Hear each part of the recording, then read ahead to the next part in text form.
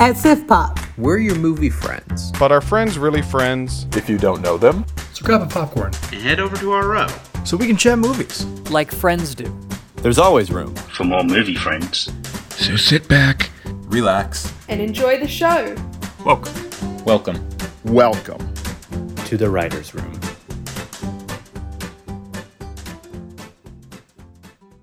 Hello and welcome to Sif Pop Writers Room. I'm your host Aaron, but not that Aaron, of course. And this week I'm joined by Sif Pop editor Robert. Good quote, Robert. Thank you. We write for Sif Pop, providing movie reviews, best ever challenges, and other interesting movie-related articles. Make sure to check out the website sifpop.com to keep up with all of that. Coming up here soon, probably like by the time the next episode launches, hopefully by the time the next episode launches, I'm doing the review for Glass Onion. Robert had you had 3 this week, right? Yeah, I did Stutz, the Netflix documentary about Jonah Hill and his therapist, The Wonder, the latest Florence Pugh movie, and A Christmas Story Christmas. Yeah, that's right. Yeah. Fun. Probably best to move past that. Yep. I read your review. I didn't see the movie yet, but we're thinking about it's A Christmas Story is my wife's dad's favorite movie, so we're trying to be like, hey, let's watch it Thanksgiving morning because we're gonna be up. It's not. I promise it's not a waste of your time, but it's just the first one is so good, in my opinion. At least I love it also. Yeah, and it's just this is whatever. I think I said let's hate watch it Thanksgiving morning is what I said. Anyway, so yeah, lots of stuff on the site that we're putting out there. I did some BEC entries recently. That was new, but I saw The Power of the Dog was on Unclaimed. I'm like, we can't publish a movie list without The Power of the Dog, in also see, I did that, and I think I did another one that week too. I don't even remember, but anyway, going crazy out here. I know, right? But on the podcast this week, we're going to talk about a couple coming attractions, some things coming out this week that you should be aware of, or not. We'll see what you think.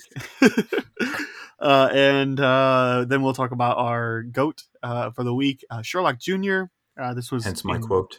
Hence your quote. Yep. Sherlock Jr. The 19 whatever Buster Keaton 1924. Right. 24. Yep, 24. Buster Keaton silent film. This is not the first silent film we've done though, but we'll talk about that later.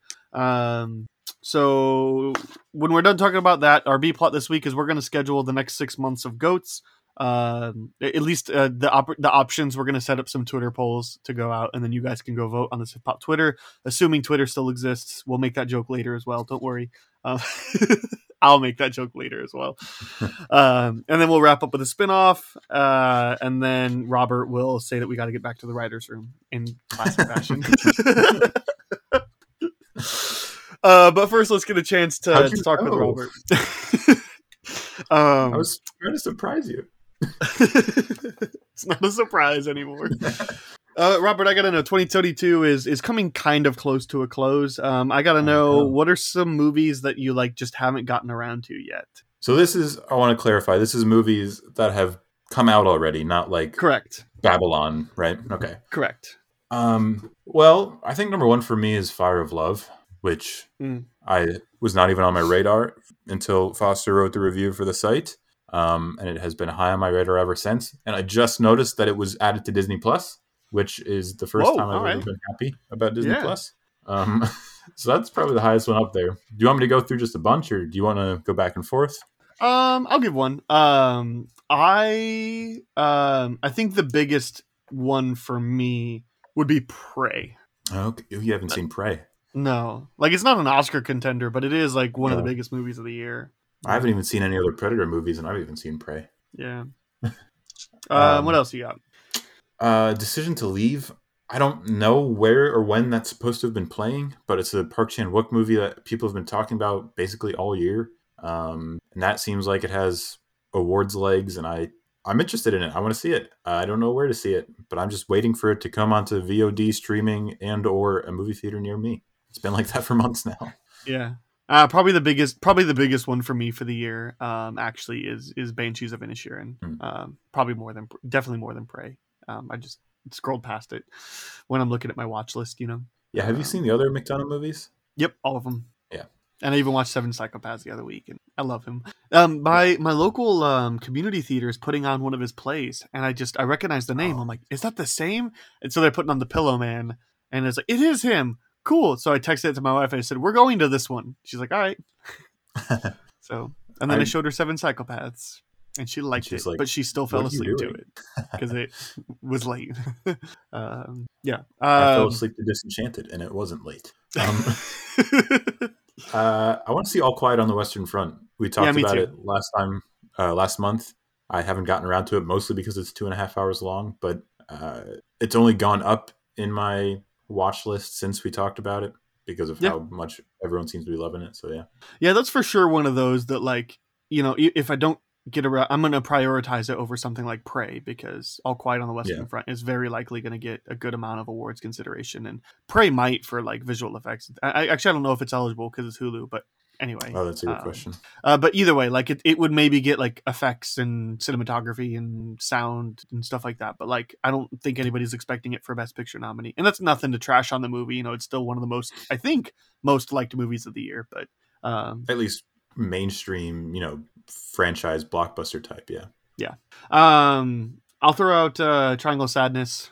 That's a good one. I've actually, the last couple of weeks, I've been going crazy catching up on my watch list, because I know, you know, once Thanksgiving happens, it's just like a quick downhill until all of a sudden it's like January 15th. So I've been trying to cram in as much as I can. So I don't have too much left, though I do really want to see Vengeance still. The BJ Novak podcast mystery, I think. Seemed interesting to me. Yeah. Let's see. I mean, The Menu and She Said are both brand new, so I don't really count those, but excited for those. Bros. Still haven't gotten around to seeing Bros, but I would really like to. Yeah. Yeah, it's fun. The last one that I'll say that's like, I really want to get to it before, you know, the end of the year is The Outfit, which I've had on my list, it seems like, all year long. I think it came out like, I don't know, maybe the first quarter of the year. Heath wrote the review, and I wasn't expecting it to be good, but I wasn't expecting the movie to be good. Not that I wasn't expecting his review to be good. Heath wrote the review, and he said it was good, and I've been wanting to see it since. I've been doing a bad job keeping up with my Letterboxd, like in terms of watch list. So I probably need to go through and add more, but I'm looking at my watch list, and it's a little bit smaller than I thought it would be. So I mean, I'll just rattle off some. Weird, the Al Yankovic story. I'm still interested in Hellraiser for some stupid reason. Blonde, Smile, Clerks 3, Pearl, Barbarian. Because you guys talk so highly of Hung for Jesus Save Your Soul, I picked it up it was on sale at Vudu. So that one. I don't think I will get around to it, but I know lots of people really liking RRR. I don't think I have time for a 3-hour movie. If you want to do awards movies, though, that sounds like it might have a chance. And really the last two are Cha Cha Real Smooth and Men. If there's any that I would say you could skip, I would probably say that's what I've heard. It's only gone down in my estimation since I saw it. Sad. That's a good list. Most of that is really good. Yeah, and like I said, I know like that's also not including anything that hasn't come out yet, and that's not including anything that, like, I'm sure I need to just look at Letterboxd 2022 in general and add some stuff to my watch list. But like obviously there's plenty of good stuff coming out for the rest of the year. Robert, have you capitalized on any Black Friday sales? I mean, this episode's launching before Thanksgiving, but lots of places have been doing early stuff. Yeah, what did I get? I finally got Spider-Man No Way Home. Got Ambulance, the best movie about an ambulance driving around LA. There was one other, but I don't even remember. I haven't gotten a lot. I was telling you before we started recording that I'm actually kind of winding down on my Blu-ray collecting, apart from new releases. So, are you just being pickier, or are you like just trying to be more discerning, or are you like moving towards digital? Not moving towards digital. No, I won't become that kind of person. But yeah, just being more discerning. That's a good way to put it. Yeah. Yeah, I need to. The other one I got was French Dispatch. Oh, nice. Yeah, I need to just get more discerning, or I really need to stop just buying movies that I haven't seen. At least apart from Black Friday sales, you know, that's, you know, like I got the 4K of Ambulance for $10. Like, yeah, that's fine. Yeah. But or maybe I just need to like movies less. I just need to, like, when I look at my bell curve on Letterboxd, it's way high, and I'm like, I need to be harder on movies. But my consideration is just like, am I really going to want to watch this again in the next 40 to 60 years. And if it's probably not, then I just take it off my to-buy list. When I think of it in that timeline, I think of absolutely, because I like to rewatch movies, 40 to 60 years. But if I were to think of it, do I want to watch this in the next year? Like, can I really wait for a sale, Can I wait for Black Friday? That would be fine. I typically wait for sales. Like, I very rarely buy anything for over $10. I'm kind of at that point too. I mean, maybe 15 for a 4K, unless it's unless it's a steelbook. So any new MCU movie or movies that I adore, especially if I love the cover art for the steelbook. It's kind of what like. I don't even love it, but because I have the first two, like I really liked the movie, but I have the Halloween Ends Secrets of Dumbledore. Oh, because I really liked the first two Halloween movies, and I have the first two on steelbook, and so I want it to fit in, or like I got the Top Gun Maverick one. Obviously, most of my Black Friday shopping is upgrades to 4K. And it's been that way the last couple of years. 4Ks are finally on sale, and I didn't feel a need to buy them when they were regular priced because I already own a Blu-ray. So I picked up The Untouchables. We talked about that movie on this podcast. Looper. We talked about The Untouchables. Oh, The Untouchables. Untouchables, yeah. Looper got a 4K release earlier this year. It was finally on sale. I just upgraded all 3 Toy Story movies to 4K, and I don't typically care that much about animation, but some of the steelbooks were on clearance, and so I The Northman, Jurassic Park. I also got rid of my Jurassic Park collection and went down to just the original because I asked myself, do I really see myself watching 2, 3, 4, like any of them besides the original again? And I think the answer is honestly no, except for maybe Jurassic World or Jurassic World Fallen Kingdom, and I own those digitally, so like I don't need the discs. I don't need the Lost World or 3 because no, I don't see myself watching them again. I only ever bought the first one, and I'm like, right, I'm good. I got Jurassic Park. Yeah. Well, I think also when I bought it, they weren't doing them individually on 4K. It was like you had to buy a set. Gotcha. And I got it on a Prime Day. It was a great deal, but it's a little thick on my shelf. So, let's see. I did Akira. I've never seen Akira. Ghost in the Shell, both of those 4. There's a Warrior Steelbook. I know I'm huge on the movie Warrior, and you're not so much. But that had a 4K Steelbook release. Again, a clearance Monsters University. I picked up The Hunt for Red October. 4K was finally on sale. So yeah, that's, again, most of it's just upgrading to 4K or getting 4Ks of movie. Like I got Bram Stoker's Dracula. I've never seen, I don't think, any Dracula movie. And I think that one's supposed to be considered pretty well. So it was, I think, like $10. Nice. Couple of DC animated movies that I picked up, and then I took the DC animated. It was there's a new Green Lantern one with Jon Stewart, and then there's like a Batman and Superman Battle of the Super Sons, and like so I bought them on disc, and then I'm gonna trade in the discs and just keep the codes. So paid like paying $3 for a digital copy, right? So which I don't typically do that except for maybe some animated movies because I don't watch animated movies as often, and I really doubt these are going to be as like I think the only ones that I still have like discs of is Under the Red Hood and Batman Year One, like, and Justice League Doom, like Flashpoint Paradox, like the ones that are like great, next tier. So yeah. Oh, and there was some Criterion. I did the because the Criterions were 50% off. I did the 3 pre-orders for this month: the Power of the Dog, the WALL-E, and Infernal Affairs. Nice. I did trilogy. Get Sound of Metal, Paris, Texas, and Arsenic and Old Lace. Yeah, I got those like the last time they were running a sale in October, so September maybe. And then I also saw, I was at a Barnes & Noble killing some time, and I saw they also had Arrow videos were 40% off too, and Arrow has some good stuff. So I picked up Mallrats because I like Mallrats.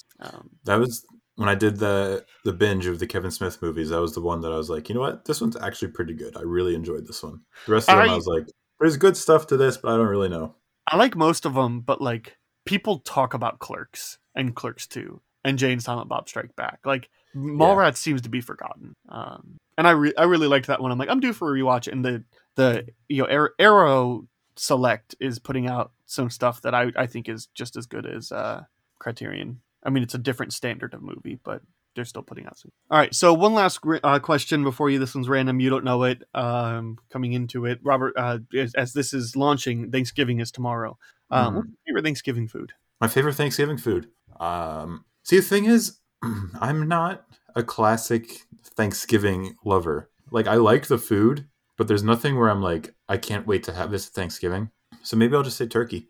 I don't know. I like a good turkey. Yeah, turkey's just so long to prepare. That's why people don't do it aside from once or twice a year. Yeah. It has to like thaw like an hour every pound. Like, unless you buy it at the deli, nobody's doing turkey in April, Easter. Right. Sometimes nobody's buying turkey in February.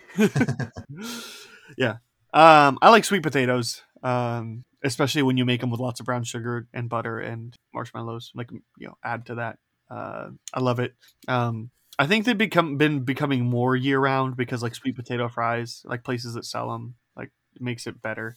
And then when I go to Texas Roadhouse, I get a baked sweet potato with my steak. So Nice. it's becoming a little bit more common, but I love really sweet potato. I'm actually gonna make for Thanksgiving this year. I'm gonna make sweet potato gnocchi. We'll see how that goes. Ooh. Yeah.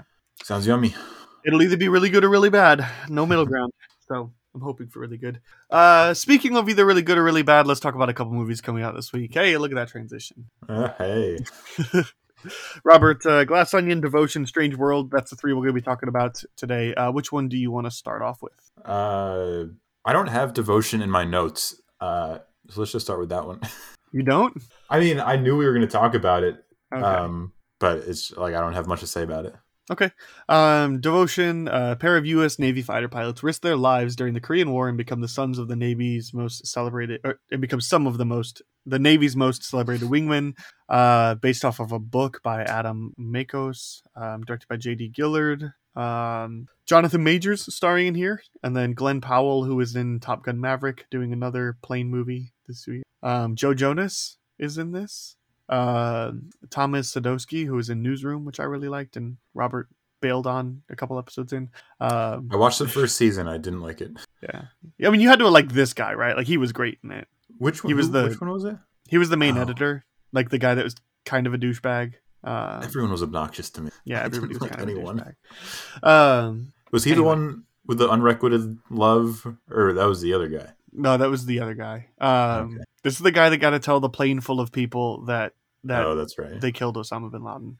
Not they themselves, but yeah. Anyway, Devotion, based off of a true story, by the way. Robert, we're gonna take same as always. We're taking schedules and all that out of the equation, budgets. Just your free will. When do you think you would check out Devotion? Do you think you would go check it in the theaters, wait till you can rent it at home, wait till it's on a streaming service you already pay for, or just skip it? Well, I'm going to see it tomorrow, yesterday for when this comes out. So I will say theaters. It has good buzz, and I like Jonathan Majors, and I think it's not me being a smart predictor. It's kind of common knowledge that he's about to become huge. So yep. I just want to see him. Yeah, I mean, I'll go like not so enthusiastic theaters. Like, this looks like the trailer is shot really well, and I hope that like the cinematography carries over into the film itself. I mean, I'm sure it will, but like it looks like a generally well shot action film. I guess I just, Jonathan Majors is also obviously a great actor. He's really good in Lovecraft Country, which I didn't even see all of, but he's great in it. And yes, he's gonna blow up in a big way. If he's not already, I think he already is. I think he's probably like right on the cusp, and as soon as Ant-Man comes out, it's like, all right, yeah, there we go.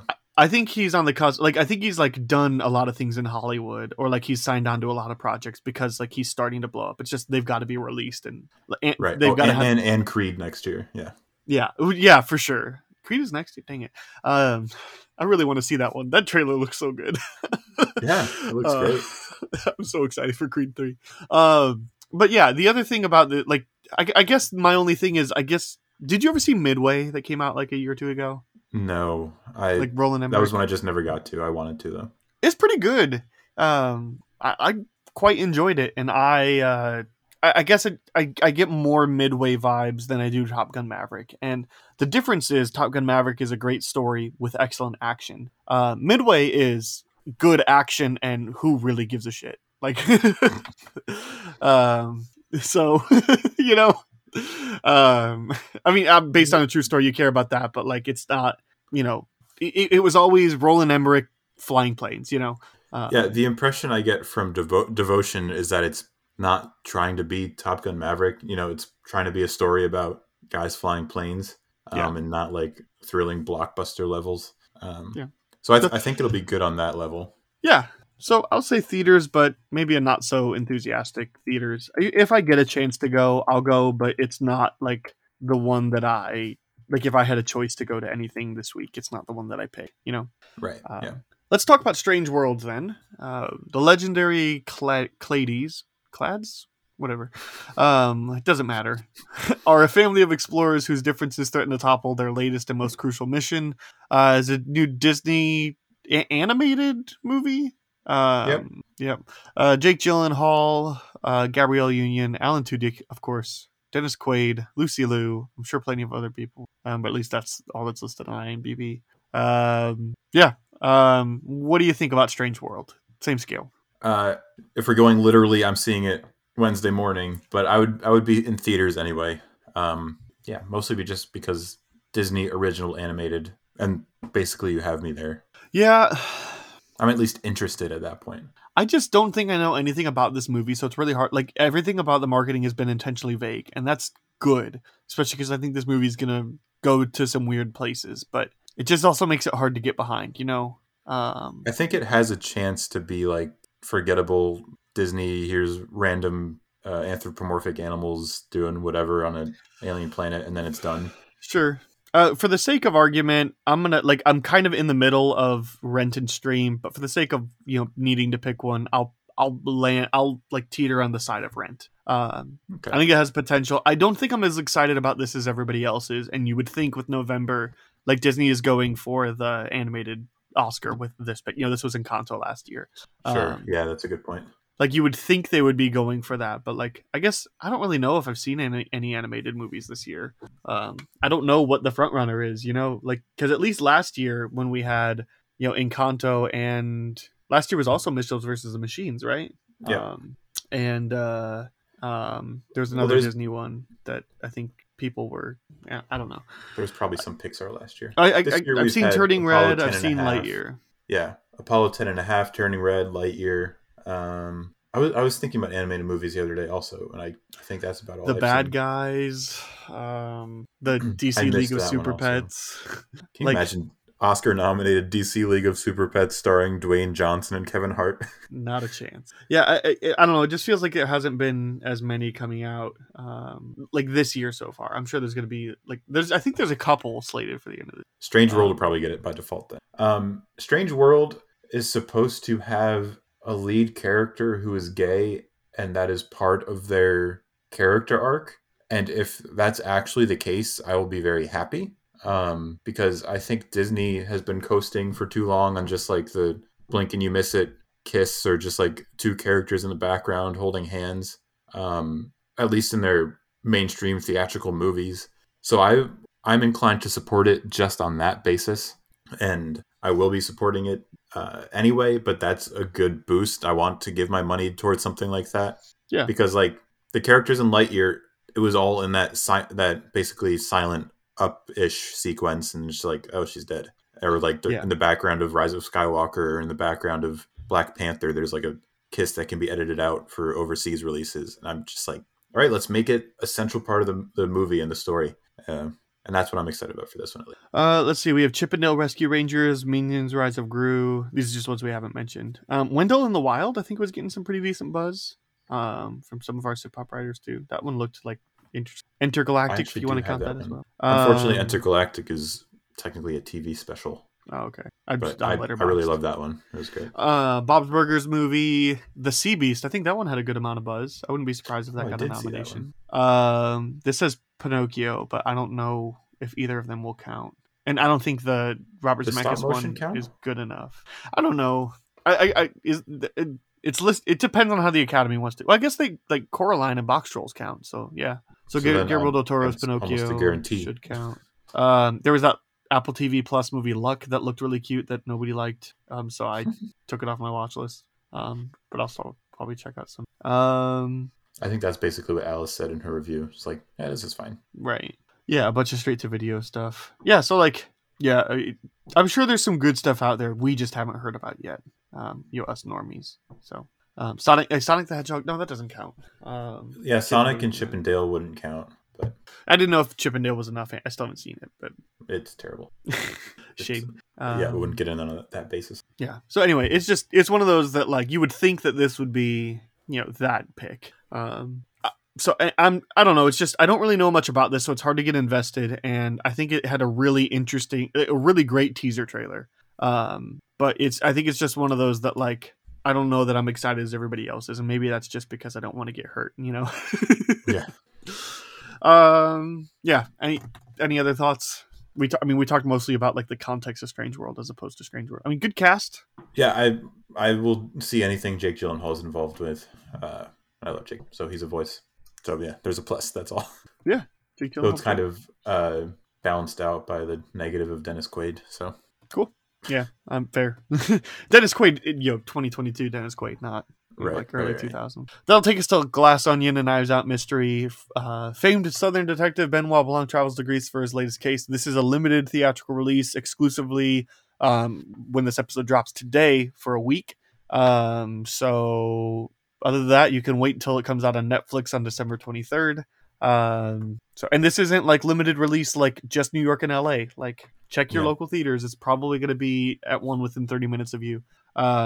So Daniel Craig, Edward Norton, Dave Bautista, Kate Hudson, Janelle Monáe, Catherine Hahn, Jessica Henwick, Leslie Odom Jr., Madeline Klein, Noah Segan, Ethan Hawke, Hugh Grant, Natasha Lyonne, Stephen Sondheim, Kareem Abdul-Jabbar, Serena Williams. These have to be cameos, right? I don't know. So here's the thing. I don't want to talk about this one too much because I saw one trailer and I was basically sold when they said Rian Johnson and Daniel Craig were coming back. And I muted the term Glass Onion and the hashtag on Twitter. Like I don't want to see anything. So I'll be there as soon as I can because of not too soon because of Thanksgiving. It's just the logistics, but yeah, theaters in your hierarchy there. I'm exactly with you. Except I didn't mute the Twitter words. I typically don't. But as soon as they said Rian Johnson, Benoit Blanc, another one coming, I'm like, I'm in, sold.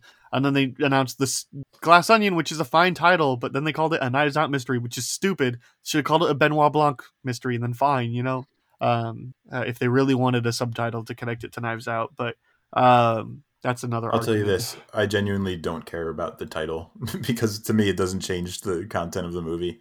I know it's a little bit of a conversation, but I really just don't really care. It really doesn't matter at the end of the day, but it just seems like if you were going to put a subtitle, why not put Benoit Blanc, as opposed to Knives Out, which was like a specific. Anyway, Mr. Blank. I'm with you. I haven't seen a trailer. I've avoided trailer for. That's good. So, thankfully, the first trailer, I did see the first trailer. It didn't reveal much. Like I have no clue what the mystery even is. Like even if it's a murder, I have no idea. I might have seen the first trailer in theaters, but I've forgotten it. I'm really good at forgetting trailers, or at least like only remembering like a frame from it. And at this point, like I was gonna, like this would be a movie that we saw Black Panther a couple weeks ago. If the trailer would have come up, this would have been one that I would have legitimately like left the theater or at least like covered my eyes, because this is one that Avatar, I want. Yeah. Like I want the purest version for this. So that's it. Both of us really excited. This I think was my most excited movie for the year. And if it wasn't, it sure is. So here's a quick question, by the way. Will this get a Blu-ray release? Or are we going to have to cross our fingers for Criterion? I don't know. This is a weird release for a Netflix movie. Right. Yeah, it must have been a contract because since the first one was there and then Netflix bought the rights to the sequels, which I don't know why Lionsgate just didn't front the money for 2 sequels, Yeah. That's a whole nother story though. You got to think that there was the theater stipulation wrote into it. But I don't know about a Blu-ray. At the very least, I think we'll get a Criterion or maybe an Arrow Select or maybe like Shout Factory. Something we'll try to put a Blu-ray out there. Or maybe like Lionsgate still gets distribution rights because of the first, like maybe that was part of the contract or whatever. Like they get like home media distribution. I don't know.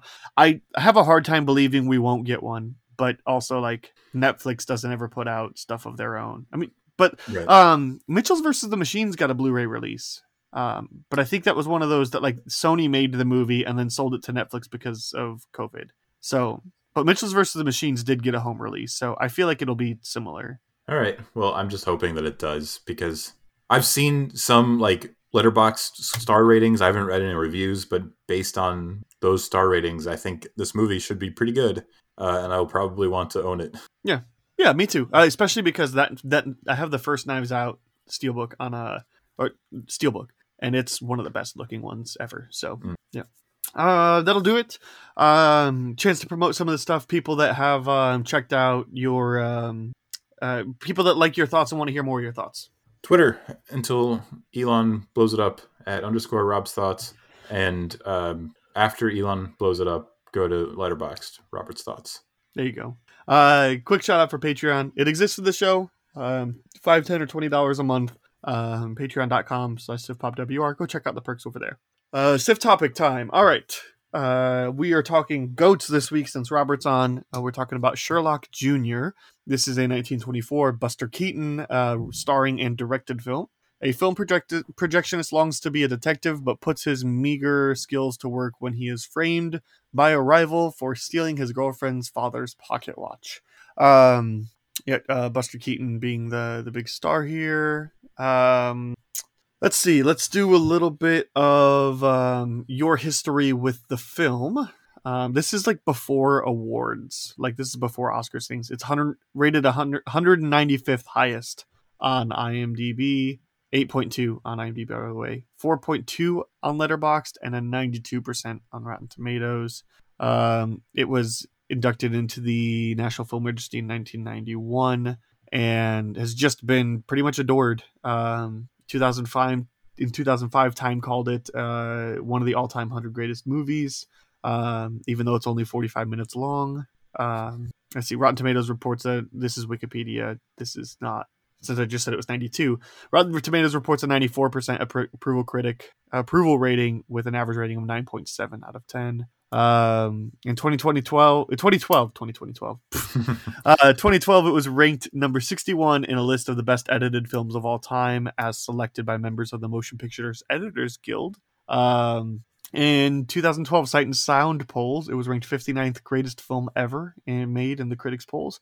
In 2015, it ranked 44th on BBC's 100 greatest films list, 100 greatest American films list, voted by critics from around the world.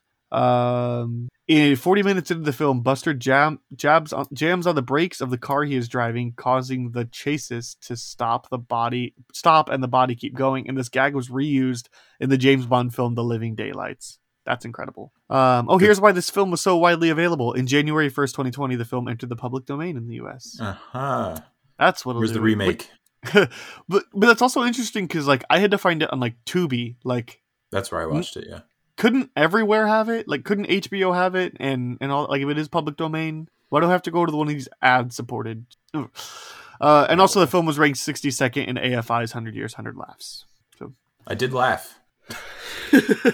Robert's review. I did laugh. Anyway, B-plot. What history with the film, or I guess history with Buster Keaton in general? No history with Buster Keaton. I've seen a lot of movies about Sherlock Sr., nothing about Sherlock Jr. Sorry, that was really stupid, but I liked it. Same as always, is that I was looking forward to seeing this. My backlog of silent films is embarrassingly low. So it's always good to add one. And this is I'll keep that spoiler on my thoughts for a second. Okay. I don't think I've ever seen a Buster Keaton movie.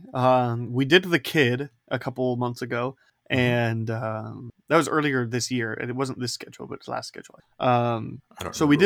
We talked about The Kid, and we both really enjoyed that one. Yes. That was my first silent film, and my first Charlie Chaplin. I've never seen a Buster Keaton, but I did remember when we watched Cinema Paradiso, I bought a Charlie Chaplin Essentials collection and a Buster Keaton collection of like a bunch of their like shorts. So it's not really their films, because their films are pretty expensive to buy in a lot of places Right. because a lot of them are like Criterion or like Specialty or even if they even have a Blu-ray release or even DVD release. I have the So Criterion. yeah.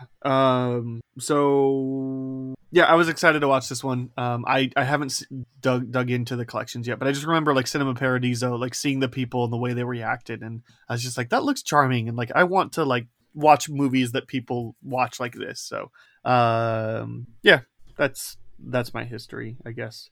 Robert, Sherlock Jr., did you like it, love it, hate it, dislike it, or think it's just okay? I will go to the high side of like it. Okay. I think I have to give my review with a caveat. One of these. No, here's the thing. I think I'm with you on the really high side of like it. Okay. But I think given like the context this film came out, high side of love it. Like that's the thing. Like I saw your Letterboxd review like right when we started recording. I didn't read the review. I didn't see anything, but I saw the rating you gave it. Yeah. And I'm sitting there and like trying to think like you gave it a 4. Right. And I feel that's about right for me. But like if I saw this in 1929, it would be like break the meter, you know? Yes. 8 out of 10, right? Or 8 out of 5. Like, Yeah. like this has to be remarkably better than anything else put out in this era. But yeah, at least in terms of watching it with 2022 eyes, having seen a world full of cinema and Transformers, it's just one of those, like, I feel like I enjoyed it kind of on about the same level that you did, but for context, this is remarkable, right? Oh yeah. But I was also, again, we're going to sound like uninformed losers who don't know what we're talking about, but I'm only comparing it to The Kid. For one second, I wanted to say I liked it more than The Kid, but then I thought about it more. The Kid actually had an emotional punch. Yes. And the thing with Sherlock Jr. is that it's just like an incredibly, an incredibly fun time for 45 minutes. But there's not much to actual story. You know, it's like, this is going to be the weirdest comparison ever. It's like Speed, you know, like just a nonstop action movie. First time anybody's ever compared I know, yeah. Speed. For some reason, Sherlock that's Jr. what came to my mind. But yeah. Whereas, like, The Kid is a actual drama, even though, you know, there's no audible dialogue. Yeah. Well, The Kid came out 3 years before this movie, because I just wanted to check. Right. So I guess, yeah, this would have been the second best movie of all time in 1924. So my point, like, on that scale, I still think it's very good, but, like, I still want to feel something emotional. Me too. That's my biggest problem with this movie, is that it has some emotional level, but this is such a surface level movie, and that's kind of fine, because again, given the context of the era, that's all it's trying to do. Yeah, that's all it's trying to do is entertain people, and because it's a Buster Keaton, you know, like it's his goal was to make you laugh, right? Just with Charlie Chaplin's, but like, yeah, I did kind of miss, like, The Kid did have a couple of really good emotional beats, and I think this movie tried to do it sometimes, but like it was maybe emotional in terms of like when he proposes to the girl the first time and she's like noticeably disappointed with the size of the ring. Like it's almost like played just as much for a laugh as it is for like you feel bad for this poor guy, you know, that this poor guy who's in love with a person that has rich tastes, you know? Yeah. So it was, and he keeps losing his money in the trash. He keeps losing, yeah. Well, and he had it almost feels like if The Kid could do it, then why couldn't this one? Right, and there's also to go on top of that moment with the magnifying glass where she wants a bigger ring, like even their final kiss at the end, like the very end of the movie, he's still watching the movie on a screen, trying to see what's the right, like I was laughing at that more than like rooting for the love story. Yeah. It's again, at the end of the day, that's all it's trying to do, so it achieves its goal. But I just want more out of a movie. So that's why I feel like when I log this on Letterboxd, I'm probably going to go ahead and like, I'm probably going to give it a 4.5 because I feel like that will balance out the like, if for when it came out, it should be 5 stars. Absolutely. But for watching it now, like it is missing that emotional punch. It is missing that. And like, I feel like we're kind of starting off on a negative, but that's really the only negative I have though. Yeah. Like, no, it's just that this is a singular tone emotion and it's funny. But like it's funny throughout, and it's really creative, and it's very well executed. So let me just say real quick that Michael Bay's Ambulance, in which an ambulance drives through LA for 2.5 hours, has an emotional punch.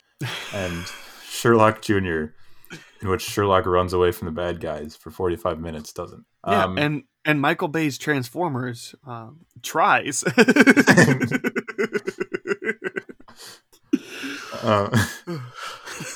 Witwicky, I've never felt more emotional than watching Sam Witwicky on screen. Than when you watch him react to Optimus Prime dying. Exactly. In serious note, though, I actually do have one other like tiny negative note before we just list off all our favorite parts for the rest of our conversation. I will say that I don't know, I was being nitpicky, and this is why it's 4 and not 4.5. But like in that dream sequence part, or at the beginning of the dream sequence, when he's like falling into the sand or into the snow and like the waves, it's just like keeps changing the setting. I appreciate how well done that was, and like how impressive the filmmaking is, especially for the time. Mm-hmm. But I was just kind of getting bored, especially compared to everything that comes before and everything that comes after. So sure. There's my last negative. We can just talk about all our favorite scenes the rest of the time if you want. I didn't feel that, but I understand that. I guess it's just I didn't know where it was going, so I didn't know if it was just going to be that for a while. I guess I'll say something I really appreciate about the movie is that I got the assumption based off the title and even synopsis that this was going to be like he gets framed for this theft of this watch. Yeah.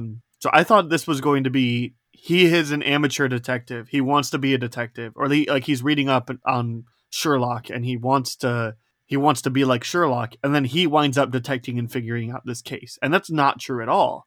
Nope. I was also expecting that. He goes to work and he knows what happened. Like he knows, or at least he knows he didn't do it. He doesn't necessarily formulate anything, but he's like, what can I really do? And he goes to work and he falls asleep and he daydreams himself as a detective and kind of pieces it together in his dream. But it's just more so like us seeing a representation of what's going on, because it's actually the girl that he proposed to that does the heavy lifting and gets it all sorted out while he falls asleep in a movie theater. So it's like, I really appreciated that the movie wasn't like this common person solved a crime, like, with this common person with no it wasn't a hard crime to solve, a guy put a thing in his pocket. Right. But like, it wasn't that, I didn't know what to expect at all. I assumed, especially when we put this list down, that it was, Sherlock Jr., so it's going to be Buster Keaton as Sherlock. And so he's going to be a detective, but because it's Buster Keaton, it's going to be, very Mel Brooksy. And so it's, or Buster Keaton-y, I guess. So it's going to be very slapstick, right? So it's going to be a detective story that's slapstick. It's not. Like, it's barely a detective story. And I guess I was expecting it to just be done very poorly, and it just wasn't, and it wasn't ever focused on being a detective story, and there's nothing wrong with it. Kind of was at the beginning when he's reading that book, like the first thing, search all the people. So the story even leads you on that way until his dream takes up like 2/3 of the movie. Yeah. So it's a weird framing device for what the movie overall is what I'll say. Well, yes. Well, I guess I more so thought like he's going to figure it out in this dream, and he's going to go confront, and then we're going to have some big slapsticky fight. And that's just not what happens. And I almost appreciated the movie more for what it actually did, especially because I get that this is a style of movie, and it's supposed to be very silly and slapsticky and like not realistic. But like, if this movie still wants to be as funny as it is, but also still like try to make me take him seriously, like, it's not going to work very well. So essentially just like framing it in this, he's daydreaming into this film, like I think worked really well. Yeah. Like it never made me go like, this bumbling idiot would never, would never be able to solve a crime. Like, isn't that kind of your problem with See How They Run? My problem with See How They Run is that after we left the theater, my wife immediately said, I don't remember anything about that movie. And I was like, neither do I. It was just, Sam Rockwell is just drunk, but also figuring everything out. And Saoirse Ronan is a bad detective, but also figures everything out. It's just, right. Well, I couldn't remember. I was just like, that would be a pretty good example for you to like, there's a million examples of like, this guy's not a good detective, but he did it in the end, Yeah. Like that's Batman, why I think Batman. Right. Yeah, exactly. But yeah, that's why it's so refreshing when you get somebody like Benoit Blanc, who actually is a detective, and he's like, I definitely could go home right now, but somebody sent me a letter, so I think I'm going to stick around for a couple days. Like, there's something about this isn't adding up. It's like, you're right. Good job. Way to do your job. So anyway, that was one. I liked the framing. I liked that it kind of just wasn't what I expected, and I still kind of want a slapsticky Sherlock, but again, like that's what framing the it. Ritchie movies are for. That's fair. So what was your favorite scene? Because I have a specific favorite scene. If you don't have one, that's fine. I was trying to think. I think there was 3 vignettes that I really, really liked. Okay. I think one of them was the chase near the beginning, where he like puts a cloak over him. Like he jumps out the window, puts a cloak over him, and just starts walking. And then like the following, leading up to like on top of a train, and he's running and jumping cars. Right. I really liked that vignette. Okay, because it said follow him like a shadow in the detective book, and he like literally got. My wife was still in the room at that time. We both laughed out loud. We're like, "This is obnoxiously funny." Right. And I really liked the car chase that led to the water, like going off of its tracks, and then he's just like, "Let's just put up the back and use it as a parasol." And then it just fails. There was another one I really liked. There's another one I really liked. I just can't remember it at the moment. But I thought it was really cleverly done. I don't know. Tell me yours. Maybe it was that. My favorite was the pool scene, like the billiards. Yes, that was the one. I just thought it was hilarious the entire way. I watched this movie yesterday, by the way, and didn't put any notes down, so that's why. But yes, the billiards one was great. Those are some like very complex shots. Yeah, like that, an entire table full of balls, and he didn't make that one move at all. Man, that's incredible. Well, and it's not also like, just like sneakily really funny. Cut. Like, no, it's not. Right. You know that he had to learn these pool tricks to make the scene work. And how many takes do you think they had to do? Like, my mind was like, my mind was blown. I was like, wow, I did not expect this level of technicality. Unlike the Stripe 13. And it kept cutting back to the guys in the other room, like miming he hopped it over, or he made it go around. It's just like, I love all those cuts.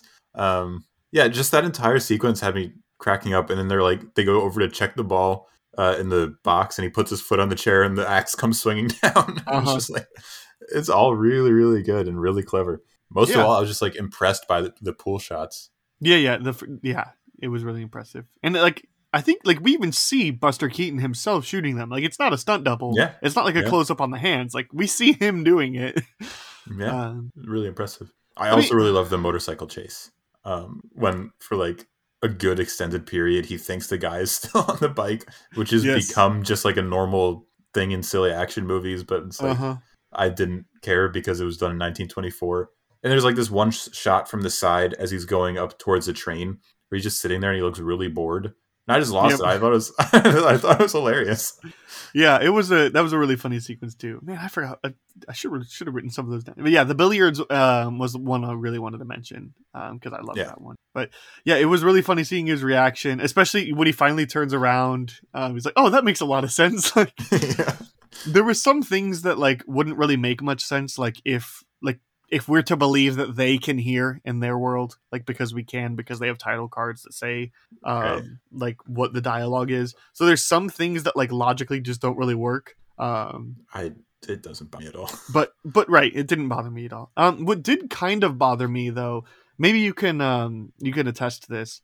All right, when we watched The Kid, I don't remember any like dialogue cards. Do you? Yeah, there were some dialogue cards. Okay. Like that's how you knew they were trying to take the kid away and everything. Okay. I just don't remember them. And I'm sure going back, I won't remember the dialogue cards from here. But I felt every time the dialogue cards came up, they felt unnecessary. Like I felt like there was a really good way to explain, like I was getting what was going on without the dialogue. And so I didn't really feel like they needed to be there. Because like there's not any in like the last half of the movie. No, that's true. Like we get how the movie ends without, maybe it's kind of needed for setup, but it's like, I know what's going on here. Like, and I get it. I'm an educated person 100 years from now.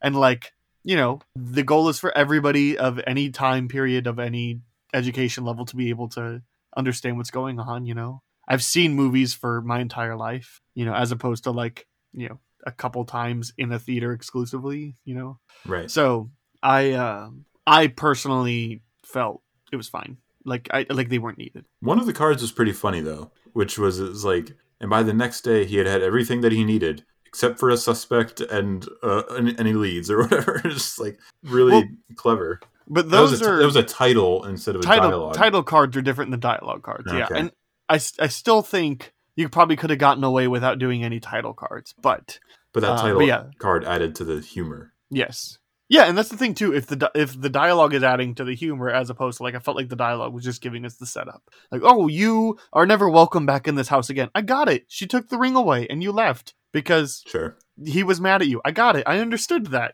You're not wanted to be with this person. Anyway, I guess I didn't have any problems with the dialogue because I don't know. It's a convention of this type of movie. Sure. I'm trying to think of anything else I have to say about the movie, and I'm not sure I do. Do you have any other notes? Again, I didn't write them down, and that's probably my fault. But it's a relatively simple movie. It accomplishes its goal. I think simple narratively. Simple narratively, yes. There are a lot of incredible stunts, like the thing that goes down when a train is coming. There's a guy on that, and it sets him inside a car. It's that sort of thing is just great to me. Yeah, the railway crossing barricade thing. Yeah. Yeah.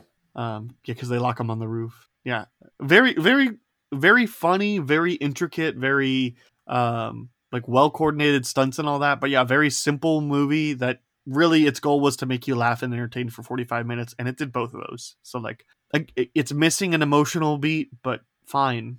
It wasn't really going for it. It was going for the exact amount of emotion as I think we both got out of it. So it's hard to fault the movie at all, but it is hard to also for me to pull to say it's a 5-star movie. It's a 5-star movie for 1924, but if I was living there, but I'm not. So I'll probably wind up doing 4.5. Again, that courtesy half-star. Maybe throw a little heart on there. I don't do the hearts. Okay, me either. But I know people like to do it. Yeah, I would put hearts on too many movies. So every movie I ever see, heart. Yeah. Do you have any other notes? Nick should put a heart on Prisoner of Azkaban, probably. But. That's how you're choosing to work it. Yeah, we're coming down to it, and I haven't found a good avenue in yet. Nice. Robert, would you say this movie's a GOAT? Yes, I think I had it at number 20 out of however many we've done. Yeah, this is so difficult because where do I want to put it? Because we've talked about some very interesting, complex narrative films on this show, and this isn't that accomplishing its goals. Yeah, so I almost want to say, 23 or 24. That would put it under Doctor Strangelove, but above The Untouchables and The Sting. Yeah, I have Goldfinger, which I guess I'm saying Sherlock Jr. is a better action movie than a seminal James Bond film. Yeah. Well, and I think it also reflects because I definitely have The Kid rated higher. I even have M rated at 21, and so M was a really good movie. On the Waterfront, some other black and white films. None of them. M was not silent. No. Yeah, I feel like that's probably fair. Is it a GOAT for you? Yeah, again, being halfway down this list or 2/3 down this list is still a really great accomplishment, But yeah. Again, considering what it accomplishes there, absolutely. What it accomplishes in 1924, but it's still worth watching. Absolutely, it's seminal. It would be something that, yeah, if I was curating the Criterion Collection, I would definitely put it in. Nice. So I think I'm going to land on 24. That puts it just below Dead Poet, which I know you have significantly higher than I do. Dead Poet Society, I have it 10. Yeah. Okay, so that'll do it for that. On next month's GOATs, we're talking about White Christmas. Because it's Christmas next month. Woo! Boy, that's weird. Stress. It should be. Yep. So we'll talk about that next month. But for our B plot, we're gonna go ahead and make the rest of the schedule for the year. Not the year. The January to June. Six matchups. We're gonna make matchups, and then the Twitter poll will decide 2 or 3 apiece. I'd be fine if we did 3. We did 2 last time. 2 or 3, and then whichever one gets the most votes, that's the one we pick. But we're gonna try to find some sort of ranking some sort of like binding element to both of them, not just, The Godfather or Spaceballs, like something that can bind them together, something that can be some sort of like, oh yeah, like, because we had this versus The General, so Buster Keaton movie. Right. We threw out a Was Twitter. that another voice for your podcast with Foster? Sure. We threw out a Twitter conversation, and we were told, since we love Arsenic and Old Lace so much, Jake told us that. How about a Cary Grant comedy square pull-off? Philadelphia Story versus Bringing Up Baby, or maybe an Audrey Hepburn rom-com for February. Roman Holiday versus Sabrina. I've never seen any of the four of those. I've seen the first two, Bringing Up Baby and Philadelphia Story. I would prefer Philadelphia Story because I like that one a lot more than Bringing Up Baby. Well, but I think he is suggesting we put Philadelphia Story. So, I mean, do you have a suggestion? Do you want to do one of these as a poll? Like one of these as one of the matchups he suggested? Let's do like Philadelphia Story versus, what were the two Hepburn ones you said? That's Hepburn rom-coms. Again, there's not really like a binder there. Well, what were the four that you said? Philadelphia Story, Bringing Up Baby, Roman Holiday, or Sabrina. What is Roman Holiday, this one? Audrey Hepburn. And Philadelphia Story is Katharine Hepburn. So there's All a right. binder. I'll take Hepburns. I'll take it. Philadelphia Story versus Roman Holiday. Yeah. All right. The other suggestion we had was 1930s All Quiet on the Western. Do we want to just try to find a match with that? Yeah. Do you want to do Great Dictator? That's Chaplin. But it's not a silent film though. Okay, I didn't know. So it'd that's good. be a couple World War era films. And from the German side too. Yeah. It seems kind of totally different, but like, okay. All right. So All Quiet and The Great Dictator. Yeah. All right. What else? Now Now we're just off script. I want to. This is the one that I'm gonna watch anyway, and that's Nosferatu because Robert Eggers is doing his version of it, and that comes out on April 13th. Okay. That's what Google tells me, at least. We had that, and it almost won for October. So, like I said, I'll watch that one anyway. I would enjoy to talk about it for the podcast. So, if you want to think of something to go up against that. Let's see, Nosferatu. Is there any other like remakes of classic films coming out? Because could we do that? So like, if this was last year, All Quiet on the Western Front. That way we say like, because presumably you're going to watch whatever the other one is as well. Right. Internet lists aren't being very helpful. Let's see. 34 most recent, or most anticipated. I Googled remakes. 2023 remake. Wow. Wonka, which is Willy Wonka, but like. Have you seen Willy Wonka? Yeah, a couple times. Yeah, I have. An American Werewolf in London. Are they redoing that? Isn't that Gosling? Or is that where he's doing a werewolf? Wolfman? Is that what it is? Yeah, I think that's what it is. The Color Purple. They're redoing Color Purple? As a musical, apparently. Spielberg. Well, Didn't Spielberg American do the Werewolf original? in London. Yeah, he did the original Color Purple. So he's just redoing it as a musical. If that's what you're seeing. Filming completed June 30th this year. It's coming out December next year. What did you say? American Werewolf in London? That one is in development with Max Landis attached as a director, so I am confident that will not be coming out. Exorcist. Why are there no better lists? I don't know. Do you want to go horror instead? I mean, I think I would like to try to tie it in to, again, some sort of connection, but we don't necessarily have to, because like it's not like a Halloween episode is coming out, so any sort of like remake. I've never seen the original Color Purple. Apparently they're remaking Americans. Why? We could talk about the original Super Mario Brothers. Oh, wait, sorry, it has to be good movies. How about Akira? Is the Taika one coming out? I don't know if it doesn't say 2023, but it says he's attached. I thought he dropped out because of stuff. Otherwise, I would be interested. Yeah, a lot of this is just like announced, not that. Yeah. This is excellent podcast. Yeah, excellent audio coming out here for sure. Yeah, I mean, my vote at the moment would be Color Purple. Let's go for Color Purple then, if it's already been filmed. Yeah. Nosferatu and the Color Purple. What a matchup. Oh, it's not directed by Stephen. Who is it? Blitz Bazawule. What would he? What is Bazawule? Spielberg did something, right? Yeah, no, Spielberg did the 85. Yeah, but not the upcoming one. Oh, he didn't do the musical. Right. Got it. But there is a musical coming out. Got it. All right, so Color Purple and Nosferatu. Cool. I like that. You had a couple other suggestions. If we want to go to Asia again, we could do Rashomon versus High and Low. I've never seen either of those. I think we had High and Low on the last poll. I do like the idea of at least international to some degree. Grave of Fireflies. I want to see more Ghibli. You've not seen Grave of the Fireflies? I've only seen Spirited Away and the one where Christian Bale dubs Howl's Moving Castle. Yeah. Yeah. How many do we have done 3 or 4. We have 3 done, so we need 3 more. We've I think only ever done Nightmare Before Christmas as far as and Fantasia as far as animated. Sounds right. So sure, we could throw Grave of the Fireflies on there. Roger Rabbit, if you want to count that.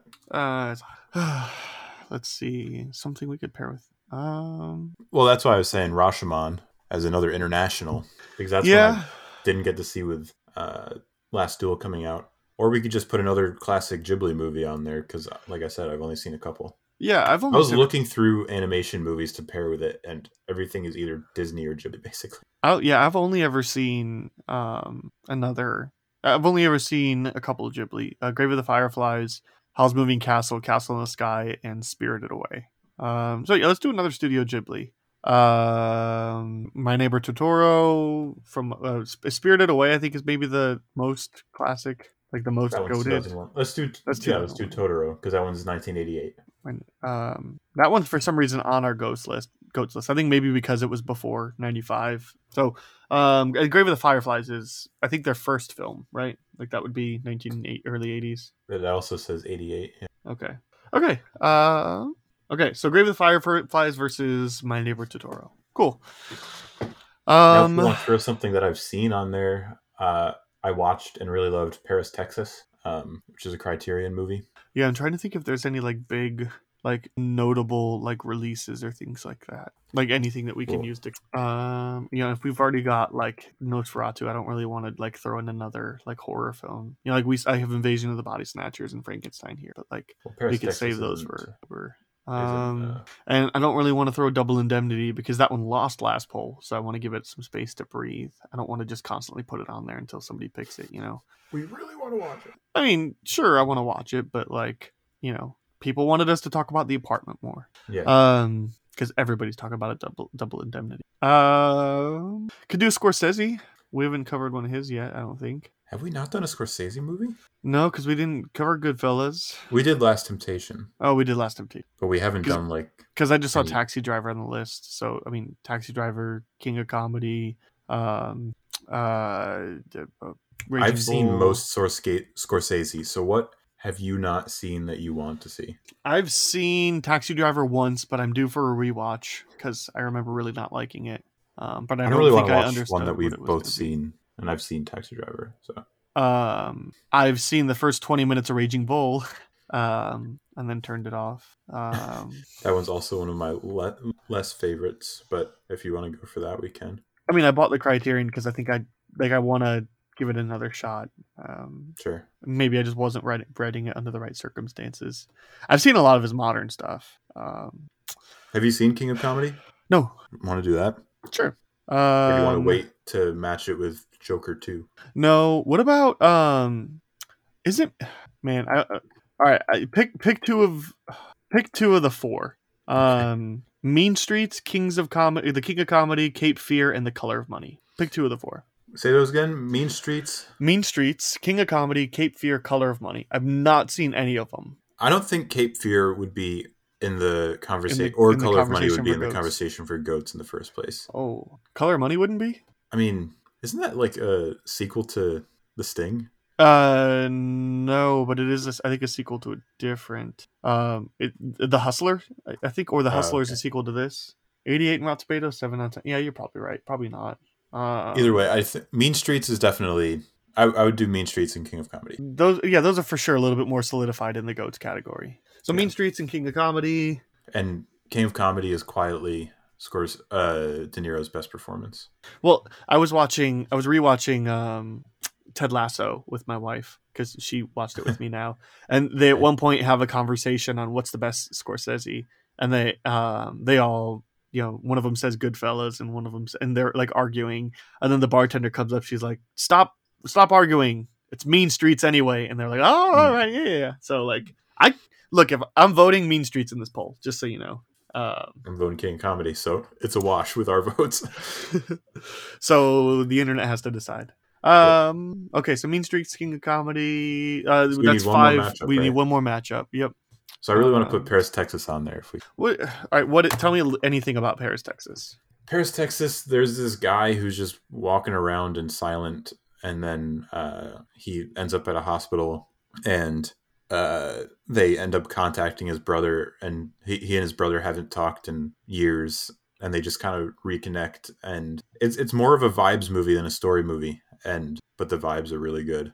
Okay, so do we have another vibes as opposed to story thing? Man, we've exhausted my list, so... Well, that's what I'm looking at the shared list, and I'm like, it's hard to know because some of these I haven't seen. Like, is Amadeus more of a vibes movie than a story movie? I don't know. Like, given the like way that the trailer that I saw. I really have no idea what to go with in that sense because, like I said, I haven't seen them. We could go with Apocalypse Now, but I think we've both seen that, right? We have, yeah, and I think there is still conversation for us to talk about movies that, like we should eventually talk about The Godfather, right? Like, I have nothing to add to the Godfather conversation. That's fair. I have no new perspective or anything. That's I would say like, yeah, it's great. Performances are great. That's fair. Sure. Have you seen Deer Hunter? No, but I really don't want a 3 hour. That's also movie. really long. Like, yeah. And already Paris, Texas is 2.5 hours. Yeah. Because I thought about like Bridge on the River Kwai and Lawrence of Arabia, but like those are both long. We'll eventually have to talk about Lawrence of Arabia, but I don't know that I have the time for that right now. That's why it's an eventually. You know what? I'm gonna do it. You pick Paris, Texas. I'm gonna throw Amadeus on there. Okay. Just the link is movies that we really want to throw on there right now. So perfect. Yeah, and then we can figure out. We'll make the Philadelphia Story or Roman Holiday the February pick. What day did you say the Nosferatu remake is coming out? The Robert Eggers one. April. So we'll make that the April one. Let's make that the March one because that way it will be before. So that's right. The March one. Let's see. We haven't done animated, so let's do Ghibli for January. Okay. And then that means so January, February, March. Yeah, April, May, June. I don't think it matters. So let's just go April for Paris, Texas. No, let's do June. Well, how recently have you seen it? Like last month. Yeah, I watched it for a BEC. So let's kind of give a little bit of space for that. Sounds good. Let's do Scorsese on the May, and so that leaves All Quiet or Great Dictator on April. Great Dictator. Yep. Yeah. Cool.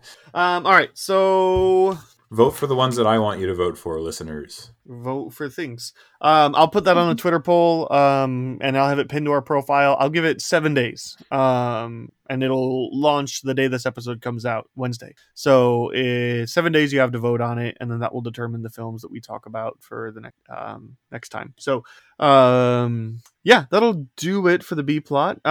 Before we go, spinoff, Robert, what's that one thing you want to tell people to check out or to avoid? So I went to see She Said in the theaters, and I thought it was solid. So I wanted to watch a journalism movie that I thought was great. So I rewatched Spotlight for the first time in a while. It was my 3rd or 4th time seeing it. And man, is that a great movie. Yeah. Best Picture winner for a reason. Yeah. I might even say that it's perfect. Yeah. My main problem with She Said was that it didn't establish the journalistic stakes or the character stakes. Like I really felt like it was missing a first act. So it was just like a nice palate cleanser to just watch Spotlight and see this done about as well as you could do it. From 2010s, 2020s journalism movie, because there's always All the President's Men. Yeah, it's great. My main takeaway, to add something that's not obvious that everyone would say about it, is that I want Rachel McAdams to do more roles like this and not In so less often roles. just play someone's wife or girlfriend. Sure, I get that. I feel that. She's great in this. So is Mark She's a great Ruffalo. So is Keaton. So is John Slattery. So is Lee Schreiber. Yeah, thank you. I was going to say Yeah. Wolverine's brother. That too. Yeah, everybody's great in the movie. Sure. Yep. I rewatched a movie recently because I was like, I want something short. I want something that's probably going to make me laugh. I want something that I don't really need to think about. So I threw on Clerks, which is the first time I've seen it since high school. The first, and I like this. It's a very soft recommend. I think I read a couple Letterboxd reviews, including yours afterwards, and I think it's right. Like, this is a 3.5 out of 5. Like, it's fine. It's good. It kind of lacks like any sort of like structure, and like it's sometimes technically not the best, but like it's understandable because of how it was made. And Kevin Smith was literally an amateur. Like, like, you know, I understand all that, but like it so that stuff doesn't bother me. But the movie doesn't really know what it wants to do. It just kind of wants to do a day in the life kind of thing, and in doing so, it kind of loses any sort of like overall narrative. Like, there's not necessarily a day in the life that shows you know, all leading to this one thing. Because it's like, hey, let's have a hockey game in the middle of the movie, and let's have this, you know, what was your review? Something like Chekhov's bathroom guy, like, Yeah. like let's throw in that, and let's start off the movie with this guy, this gum salesman, convincing people to not buy cigarettes, and then let's throw in this thing where this guy has a pretty solid relationship with this girl, then almost hooks up with another girl, but she hooks up with the dead guy in the bathroom. Like, I spoiler for the movie, but the movie just does kind of seem like a collection of shorts, and there's nothing wrong with that, but it's clear to see like why Kevin Smith got more projects after this. It's a really great first effort. But I don't think it quite deserves the status that it's been given. You know, we mentioned Mallrats earlier. I prefer Mallrats to Clerks. I prefer Clerks 2 to Clerks. I do too, actually. Yeah. Even though there's the whole weird thing with the horse. Yeah, but I was laughing the whole time. So, I don't mind the Clerks structure. Like, I think the Hangout movie is fine. It's just that Kevin Smith never evolved after that, especially visually. Like, Bruce Willis famously blew up on him on set for not knowing the difference between lenses, which is ridiculous for this notable of a filmmaker. Yeah, that's fair. Anyway, it's just, I think Clerks is a good movie, but I just don't think it's quite worth the like cult status that it's been given. Like, it's good, but like maybe there's a world where we talked about Clerks on a Goats episode because of its status. Yeah, this is a good example of that, where it's like, it hasn't really held up, but it was great for its time and for like just the, hey, there's no story here. Right. And for launching Kevin Smith's career. Yeah. But like, am I counting it a goat? Am I putting it in our Criterion collection? No. Like, no. I really didn't like it in high school. I liked it more now, but like when I was in high school, I think it was the first thing I saw by Kevin Smith. So it was just like, this is what was this movie's purpose for existence? And it's good, but the characters of Jay and Silent Bob need to be shot off to the moon and never heard from again. I like them. And let's not make a movie about them going to the moon either. I like Jay and Silent Bob, but yeah, it feels, I haven't seen Clerks 3 yet, but I really want to, which is part of the reason too. Like, I think I've seen each of these Skiniverse movies once, so I kind of want to just do my own very drawn out marathon before, like, leading up to Clerks 3, when it drops on sale and for Black Friday, and I'll buy it inevitably. So like, kind of, especially because I definitely needed to at least watch the first Clerks before 3, based off of the trailer. It's a lot of it is just recreated. Yeah. So I want to rewatch them all, but I'll probably skip Reboot because that's a big chunk of trash. That movie's awful. It's very bad. Yeah. Anyway, that's a wrap.